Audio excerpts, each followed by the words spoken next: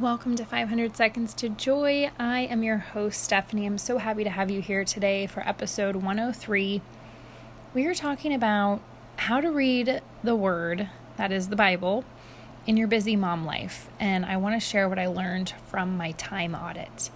So, if you listened last week to my solo episode, you know that I've had a rough time the last few weeks, and it's just been a little hard. And I've been leaning on God so much, not enough sometimes, and other times I can't live without Him, and He's my only path to joy and hope. And that's what I hope for all of you today, that you know that God is your path to joy and hope. It's not something you can conjure up yourself. It really is from Him. And I'm telling you, I've had ups and downs, moments where I just check out and go on social media and just want to numb out that way. Check my phone, check my email 10 million times for I don't know what. And then other times I soak in God's love. I sit there with Him and I receive His love. I went to adoration last week and it was so peaceful just being in Jesus's presence. And so last week, episode 101, I talked about soaking in God's love as a way to pray. And so today I want to talk about another simple way to pray, which is through the Word, through the Bible. And the Word is alive. And if you're joining Alana from Girl Teach Me and myself for our October Philippians Bible study, you know that it's alive and well. And there's so much God wants it to teach us in the Word. And so I just want to give you a few practical tips and just encourage you that in your busy mom life, you can do this. And I want to talk about my time audit because it really ties in here. So first of all, keeping your Bible in sight is just a really easy, simple tip.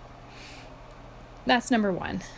And then just even having it open to whatever you're reading. Maybe you're going through the Psalms. I love the book of Psalms. I kind of always like to, whatever I'm reading in the Bible, I like to also be reading some of the Psalms too, because they're just so amazing and they always speak to me. And it's just all of the human experience at once, joy, sorrow, everything in between. Love the Psalms. So if you're stuck where to start with the book of Psalms. So have your Bible where you can see it, maybe even have it open to where you're reading. And thirdly, I just want to take the pressure off. You can read your Bible 1 minute a day. It counts still. It doesn't need to be elaborate. So just keep it simple, friend. I've talked about that so many times. It's really about the intention behind it and your heart behind it. God sees your heart. So when you're trying to seek Him and you're trying to get to know Him better and love Him better through the Word, He sees that. He knows how busy you are. He knows that minute or 5 minutes or 10 minutes was all you had, and that's okay. So free yourself from pressure to have it look perfect and Pinterest worthy. And so now I want to talk about the time audit and what I learned. So if you haven't done a time audit, I talked with Jess Massey a few weeks ago from Hustle Sanely. And if you haven't checked out that episode, definitely go check it out.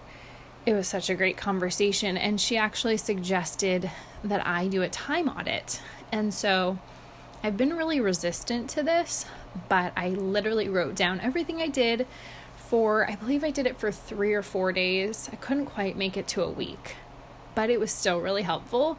And I definitely saw a pattern. So I wrote down pretty much in 15-minute increments what I was doing all day. It was pretty intense, but it was so helpful. So I kind of realized that I had more time than I thought I did, and that maybe I just wasn't always choosing the better part, and maybe I wasn't always choosing to steward my time well. Using my phone was definitely something that stood out to me, that I would spend a little bit more time on social media than I thought I did.